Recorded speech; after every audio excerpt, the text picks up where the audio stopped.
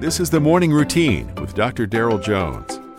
Morning Routine is a daily devotional podcast for those who are raising, educating, and growing the next generation.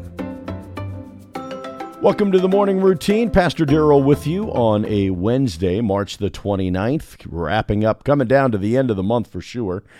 Reading from the Old Testament prophet Jeremiah, chapter 15, verse 16.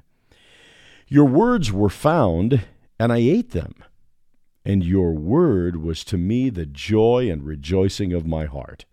For I am called by your name, O Lord God of hosts. If you do a quick internet search for weight loss or nutrition plans, you'll find hundreds of websites, plans, products, videos, and studies on the topic. You'll see all sorts of testimonials about what worked or what didn't work, and they'll probably all contradict each other somehow. One says, don't eat meat. Another says, eat only meat. Some say avoid fats at all costs, while others say avoid carbohydrates. Or eat whatever you want and drink this sludge, and all the weight will melt away. For people really searching for help, this can be incredibly disheartening.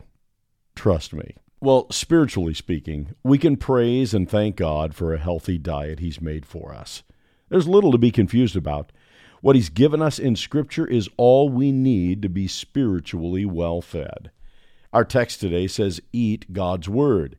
But really, the intake of food and taking in God's Word are really much the same.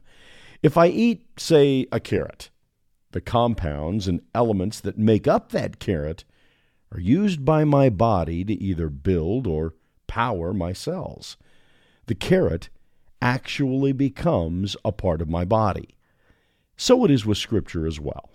By taking in God's Word, our spiritual body is strengthened, helping us grow more and more into the image of Christ. So let me ask you today, how's your spiritual diet going? What are you feasting on? David declared in Psalm 34:8, to taste and see that the Lord is good. Peter tells us to desire the pure milk of the Word that you may grow thereby. And today's text, Jeremiah says that after eating God's Word, it became the joy and rejoicing of his heart. When it comes to spiritual fitness, those are some pretty good testimonials. You've been listening to the Morning Routine, brought to you by the Herzog Foundation and hosted by its president, Dr. Darrell Jones. For more information, please visit herzogfoundation.com. To receive the Morning Routine as a daily email, sign up at morningroutinepodcast.com. See you in the morning.